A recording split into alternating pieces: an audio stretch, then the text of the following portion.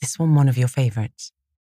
If you listen to us on Spotify, you can follow the link in the show notes to hear all the episodes in this book in one playlist, so you can spend more time settling down for the night and less time scrolling. Sweet dreams.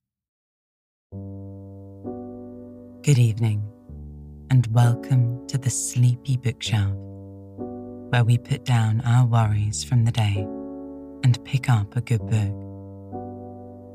I'm Elizabeth, your host, and it's lovely to have you here with me tonight.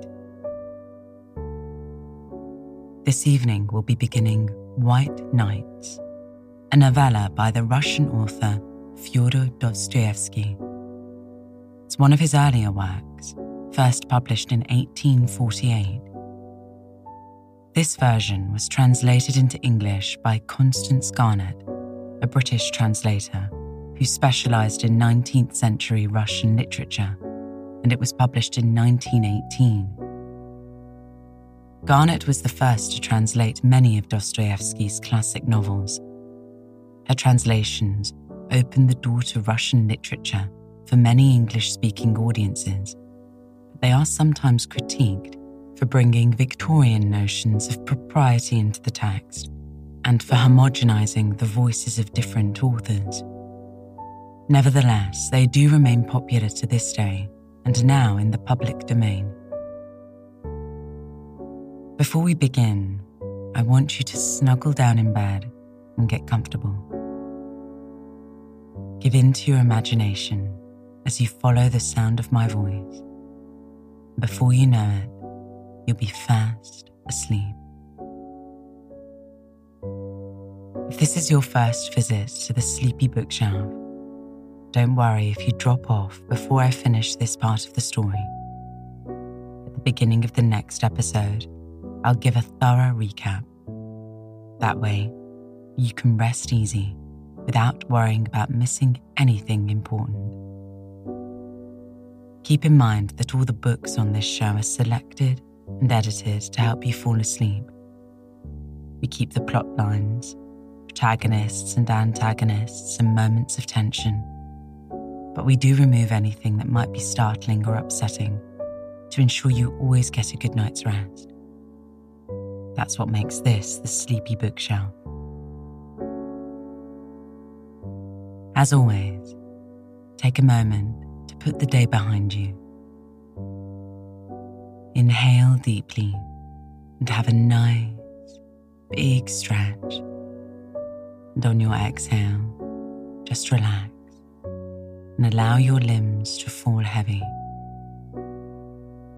Let go of any tension you're holding in your muscles, and with each exhale, sink deeper and deeper into your bed. Take one more deep breath, and then let's exhale completely, allowing any lingering thoughts to dissolve into the air. Now, all you need to do is listen to the sound of my voice as you make your way into a peaceful sleep. While you do that, I'll turn to the first pages of White Nights by Fyodor Dostoevsky.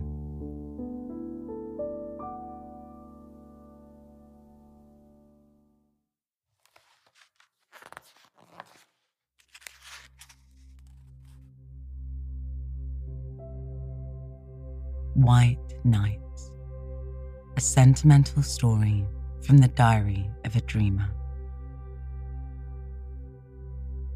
First night. It was a wonderful night. Such a night as is only possible when we are young, dear reader. The sky was so starry, so bright. Looking at it, one could not help asking oneself whether ill-humoured and capricious people could live under such a sky. That is a youthful question too, dear reader, very youthful. But may the Lord put it more frequently into your heart. Speaking of capricious and ill-humoured people, I can't help recalling my moral condition all that day. From early morning, I had been oppressed by a strange despondency. It suddenly seemed to me that I was lonely, that everyone was forsaking me and going away from me. Of course, anyone is entitled to ask who everyone was. For though I had been living almost 8 years in Petersburg, I hardly had an acquaintance. But what did I want with acquaintances? I was acquainted with all Petersburg as it was. That was why I felt as though they were all deserting me when all Petersburg packed up and went to its summer villa. I felt afraid of being left alone, and for 3 whole days I wandered about the town in profound dejection, not knowing what to do with myself. Whether I walked in the Nevsky, went to the gardens, or sauntered on the embankment, there was not one face of those I had been accustomed to meet at the same time and place all the year. They of course do not know me, but I know them. I know them intimately. I have almost made a study of their faces and am delighted when they are gay and downcast when they are under a cloud. I have almost struck up a friendship with one old man whom I meet every blessed day at the same hour in Fontanka. Such a grave, pensive countenance. He's always whispering to himself and brandishing his left arm, while in his right he holds a long, gnarled stick with a gold knob. He even notices me and takes a warm interest in me. If I happen not to be at a certain time in the same spot in Fontanka, I'm certain he feels disappointed. That is how it is that we almost bow to each other, especially when we are both in good humour. The other day, when we had not seen each other for 2 days and met on the 3rd, we were actually touching our hats, but realising in time, dropped our hands and passed each other with a look of interest. I know the houses too. As I walk along, they seem to run forward in the streets, to look out at me from every window, and almost to say, "Good morning, how do you do?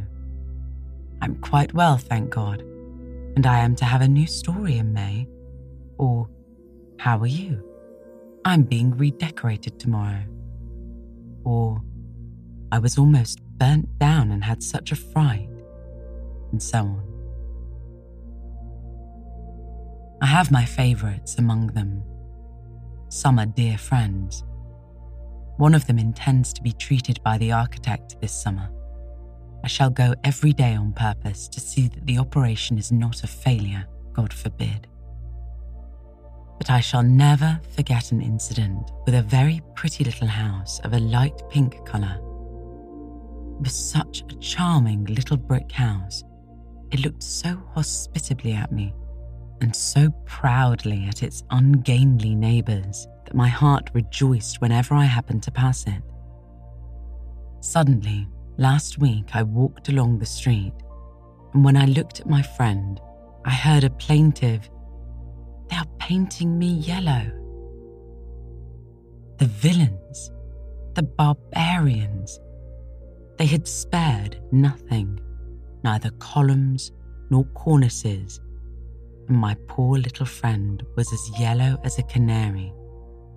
It almost made me bilious, and to this day I have not had the courage to visit my poor disfigured friend, painted yellow. So now you understand, reader, in what sense I am acquainted with all Petersburg. I have mentioned already that I had felt worried for 3 whole days before I guessed the cause of my uneasiness. I felt ill at ease in the street. This one had gone, that one had gone, and what became of the other? And at home I did not feel like myself either. 2 evenings I was puzzling my brains to think what was amiss in my corner, why I felt so uncomfortable in it. And in perplexity, I scanned my grimy green walls, my ceiling covered with a spider's web, the growth of which Matryona has so successfully encouraged. I looked over all my furniture, examined every chair, wondering whether the trouble lay there. For if one chair is not standing in the same position as it stood the day before, I'm not myself.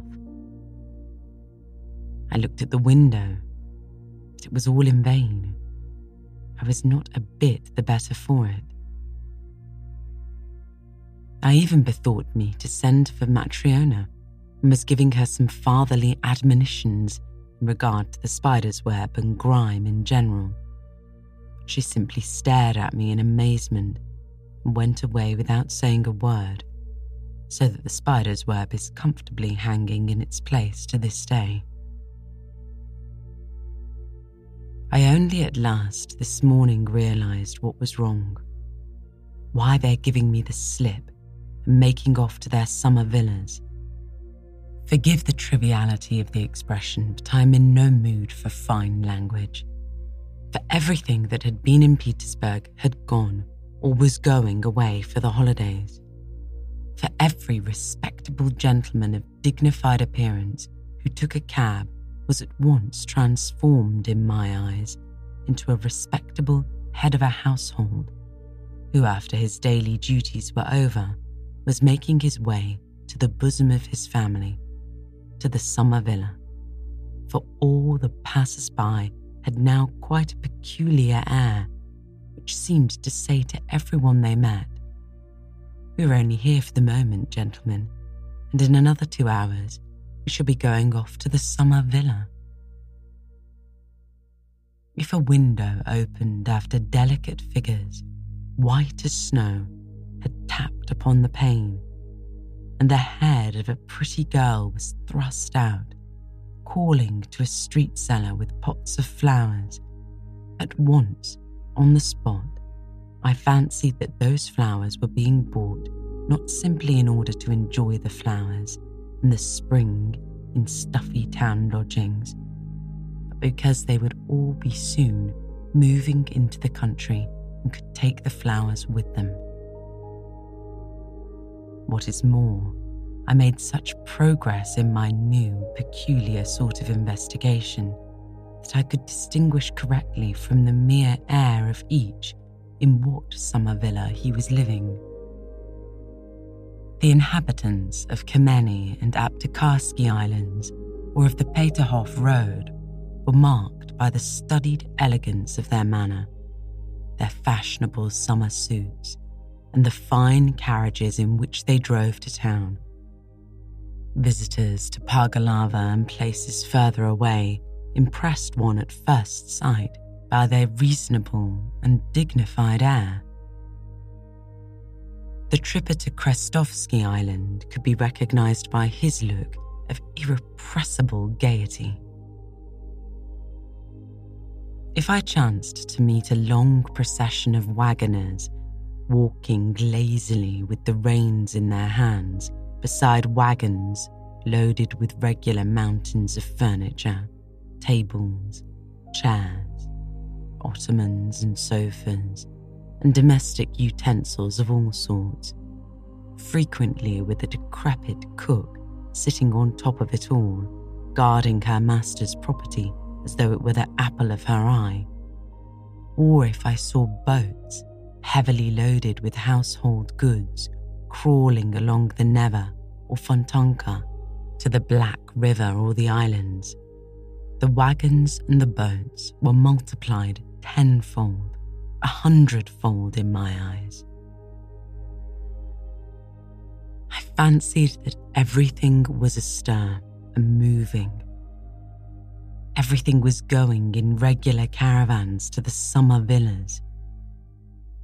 It seemed as though Petersburg threatened to become a wilderness, so that at last I felt ashamed, mortified, and sad that I had nowhere to go for the holidays and no reason to go away. I was ready to go away with every wagon, to drive off with every gentleman of respectable appearance who took a cab. But no one, absolutely no one, invited me. It seemed they had forgotten me, as though I really were a stranger to them.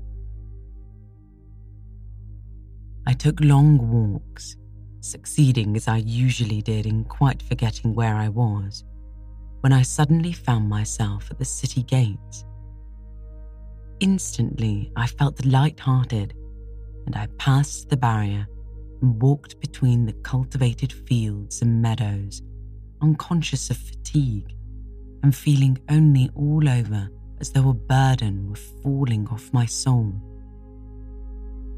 All the passers-by gave me such friendly looks that they seemed almost greeting me. They all seemed so pleased at something. They were all smoking cigars, every one of them, and I felt pleased as I never had before. It was as though I suddenly found myself in Italy. So strong was the effect of nature upon a half-sick townsman like me, almost stifling between city walls. There is something inexpressibly touching in nature round Petersburg, when at the approach of spring she puts forth all her might, all the powers bestowed on her by heaven, and she breaks into leaf, decks herself out, and spangles herself with flowers. Somehow, I cannot help being reminded of a frail, consumptive girl at whom one sometimes looks with compassion, sometimes with sympathetic love, whom sometimes one simply does not notice, though suddenly, in one instant, she becomes, as though by chance, inexplicably lovely and exquisite, and impressed and intoxicated. One cannot help asking oneself what power made those sad, pensive eyes flash with such fire. What summoned the blood to those pale, wan cheeks?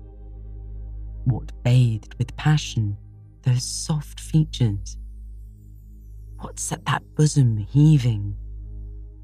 What so suddenly called strength, life, and beauty into the poor girl's face, making it gleam with such a smile, kindle with such bright, sparkling laughter? You look round, you seek for someone, you conjecture, but the moment passes, and next day you meet maybe the same pensive and preoccupied look as before, the same pale face, the same meek and timid movements, and even signs of remorse, traces of a mortal anguish and regret for the fleeting distraction. And you grieve that the momentary beauty has faded so soon, never to return, that it flashed upon you so treacherously, so vainly. Grieve because you had not even time to love her. And yet my night was better than my day. This was how it happened. I came back to the town very late, and it had struck 10 as I was going towards my lodgings. My way lay along the canal embankment, where at that hour you never meet a soul. It is true that I live in a very remote part of the town. I walked along, singing, for when I am happy I am always humming to myself, like every happy man who has no friend or acquaintance with whom to share his joy. Suddenly, I had a most unexpected adventure. Leaning on the canal railing stood a woman, with her elbows on the rail. She was apparently looking with great attention at the muddy water of the canal. She was wearing a very charming yellow hat and a jaunty little black mantle. She's a girl, and I'm sure she is dark, I thought. She did not seem to hear my footsteps and did not even stir when I passed by with bated breath and loudly throbbing heart. Strange, I thought. She must be deeply absorbed in something. And all at once I stopped as though petrified. I heard a muffled sob. Yes, I was not mistaken. The girl was crying. And a minute later I heard sob after sob. Good heavens, my heart sank. And timid as I was with women, yet this was such a moment. I turned, took a step towards her, and should certainly have pronounced the word, "Madam," if I had not known that the exclamation has been uttered 1,000 times in every Russian society novel. It was only that reflection that stopped me. But while I was seeking for a word, the girl came to herself, looked round, started, cast down her eyes, and slipped by me along the embankment. I at once followed her, but she, divining this, left the embankment, crossed the road, and walked along the pavement. I dared not cross the street after her. My heart was fluttering like a captured bird. All at once, a chance came to my aid. Along the same side of the pavement, there suddenly came into sight, not far from the girl, a gentleman in evening dress, of dignified years, though by no means of dignified carriage. He was staggering and cautiously leaning against the wall. The girl flew straight as an arrow, with the timid haste one sees in all girls who do not want anyone to volunteer to accompany them home at night. And no doubt the staggering gentleman would not have pursued her, if my good luck had not prompted him. Suddenly, without a word to anyone, the gentleman set off and flew full speed in pursuit of my unknown lady. She was racing like the wind, but the staggering gentleman was overtook her. The girl uttered a shriek, and I, bless my luck for the excellent knotted stick which happened on that occasion to be in my right hand, in a flash I was on the other side of the street. In a flash, the obtrusive gentleman had taken in the position. He had grasped the irresistible argument, fallen back without a word, and only when we were very far away protested against my action in rather vigorous language. But his words hardly reached us. "Give me your arm," I said to the girl, "and he won't dare annoy us further." She took my arm without a word, still trembling with excitement and terror. The obtrusive gentleman, how I blessed you at that moment. I stole a glance at her. She was very charming and dark. I had guessed right. On her black eyelashes there glistened a tear, from her recent terror or her former grief, I don't know. There was already a gleam of a smile on her lips.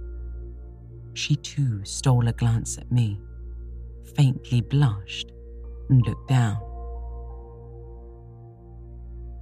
"There, you see. Why did you drive me away? If I had been here, nothing would have happened." "But I did not know you. I thought that you too..." "Why? Do you know me now?" "A little.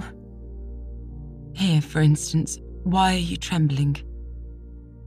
"Oh, you are right at the first guess," I answered, delighted that my girl had intelligence that is never out of place in company with beauty. "Yes, from the first glance you have guessed the sort of man you have to do with. Precisely. I'm shy with women. I'm agitated. I don't deny it. As much so as you were a minute ago when that gentleman alarmed you. I am in some alarm now. It is like a dream, and I never guessed even in my sleep that I should ever talk with any woman. What? Really? Yes. If my arm trembles, it is because it has never been held by a pretty little hand like yours. I'm a complete stranger to women. That is, I've never been used to them. You see, I'm alone. I don't even know how to talk to them. Here, I don't know whether I have not said something silly to you. Tell me frankly. I assure you beforehand that I'm not quick to take offence. No, nothing. Nothing, quite the contrary. And if you insist on my speaking frankly, I will tell you that women like such timidity. And if you want to know more, I like it too. And I won't drive you away till I get home. You will make me, I said, breathless with delight, lose my timidity and then farewell to all my chances. Chances? What chances? Of what? That's not so nice. I beg your pardon. I'm sorry. It was a slip of the tongue. But how can you expect one at such a moment to have no desire? To be liked, eh? Well, yes, but do for goodness sake be kind. Think what I am. Here I am 26 and I have never seen anyone. How can I speak well, tactfully and to the point? It will seem better to you when I have told you everything openly.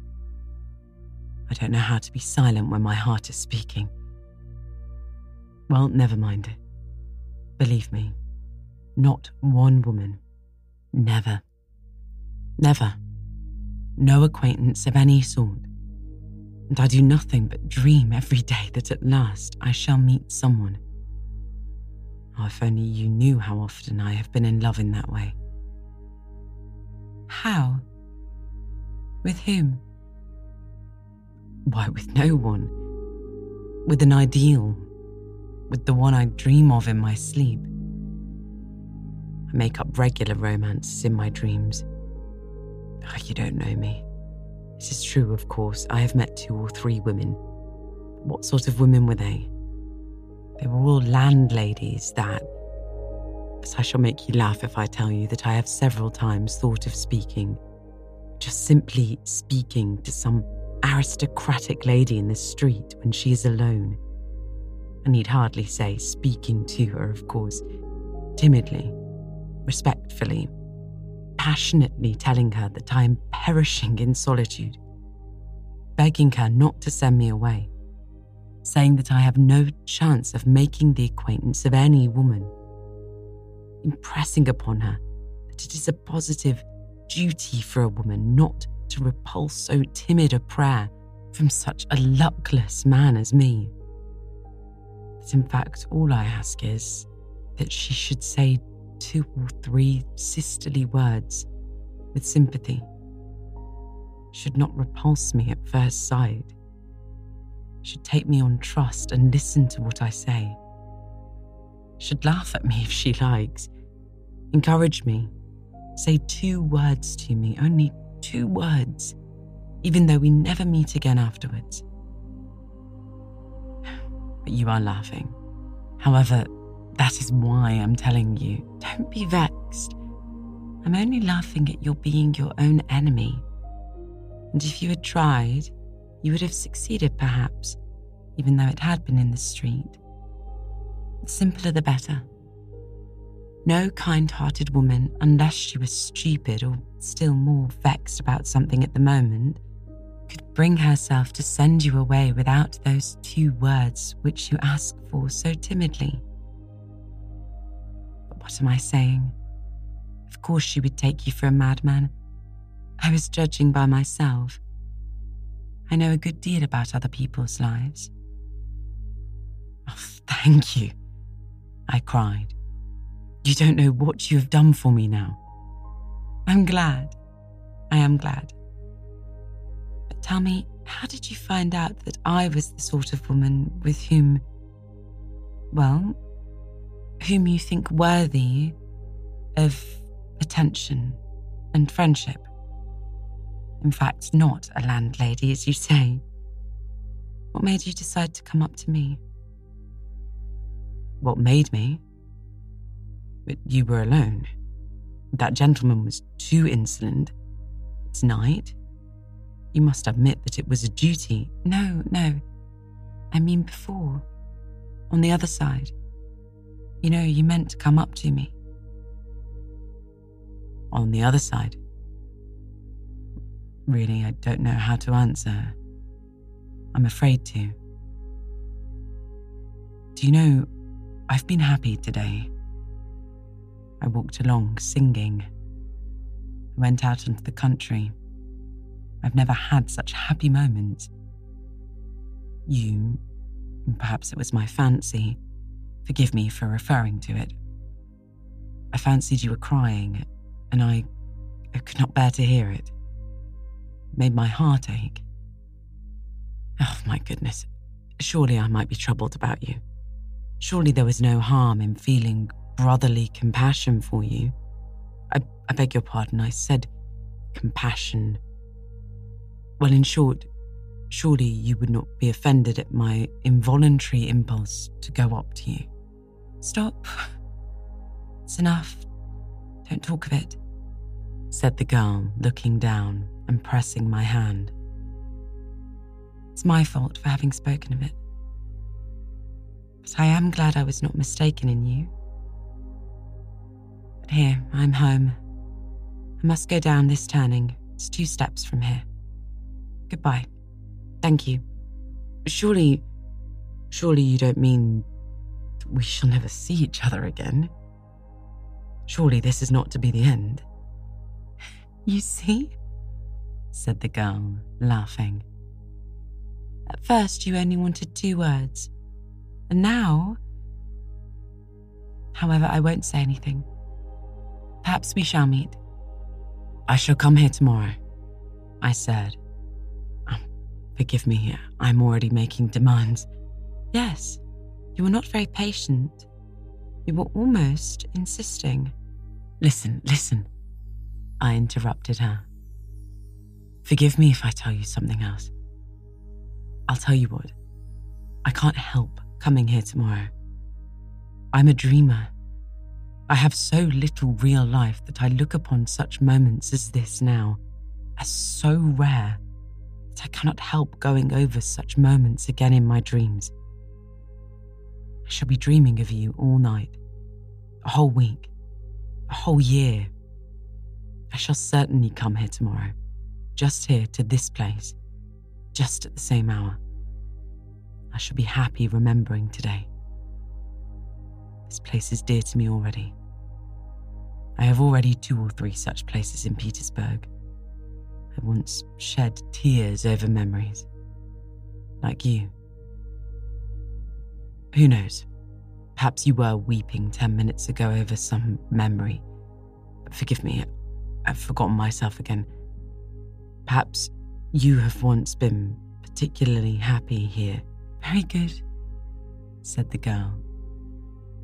Perhaps I will come here tomorrow too, at 10 o'clock. I see that I can't forbid you. The fact is, I have to be here. Don't imagine that I'm making an appointment with you. I tell you beforehand that I have to be here on my own account. Well, I will tell you straight out. I don't mind if you do come. To begin with, something unpleasant might happen as it did today. But never mind that. In short, I should simply like to see you. To say 2 words to you. Only mind you must not think the worse of me now. Don't think I make appointments so lightly. I shouldn't make it except that... But let that be my secret. Only a compact beforehand. A compact? Speak. Tell me all beforehand. I agree to anything. I'm ready for anything, I said, delighted. I answer for myself. I will be obedient, respectful. You know me. It's just because I do know you that I ask you to come tomorrow, said the girl, laughing. I know you perfectly. But mind you will come on the condition, in the first place, only be good. Do what I ask, you see. I speak frankly. You won't fall in love with me. That's impossible, I assure you. I'm ready for friendship. Here's my hand. But you mustn't fall in love with me. I beg you. I swear, I said, gripping her hand. Hush, don't swear. I know you are ready to flare up like gunpowder. Don't think ill of me for saying so. If only you knew. I too have no one to whom I can say a word, whose advice I can ask. Of course, one does not look for an advisor in the street, but you were an exception. I know you as though we had been friends for 20 years. You won't deceive me, will you? You will see. The only thing is, I don't know how I'm going to survive the next 24 hours. Sleep soundly. Good night, and remember that I have trusted you already. You exclaimed so nicely just now. Surely one can't be held responsible for every feeling, even for brotherly sympathy. Do you know, that was so nicely said that the idea struck me at once that I might confide in you. For God's sake, do. But about what? What is it? Wait till tomorrow. Meanwhile, let that be a secret. So much the better for you. It will give you a faint flavour of romance. Perhaps I will tell you tomorrow, perhaps not. I will talk to you a little bit more beforehand. We will get to know each other better. Oh yes, I will tell you all about myself tomorrow. But what has happened? It is though a miracle has befallen me. My God, where am I? Come, tell me you aren't glad that you were not angry and did not drive me away at the first moment, as any other woman would have done. In 2 minutes, you have made me happy forever. Yes, happy. Who knows? Perhaps you've reconciled me with myself, solved my doubts. Perhaps such moments come upon me, but there, I will tell you all about it tomorrow, and you shall know everything. Everything. Very well. I consent. You shall begin. Agreed. Goodbye. Till tomorrow. Till tomorrow. And we parted. I walked about all night. I could not make up my mind to go home. I was so happy. Tomorrow.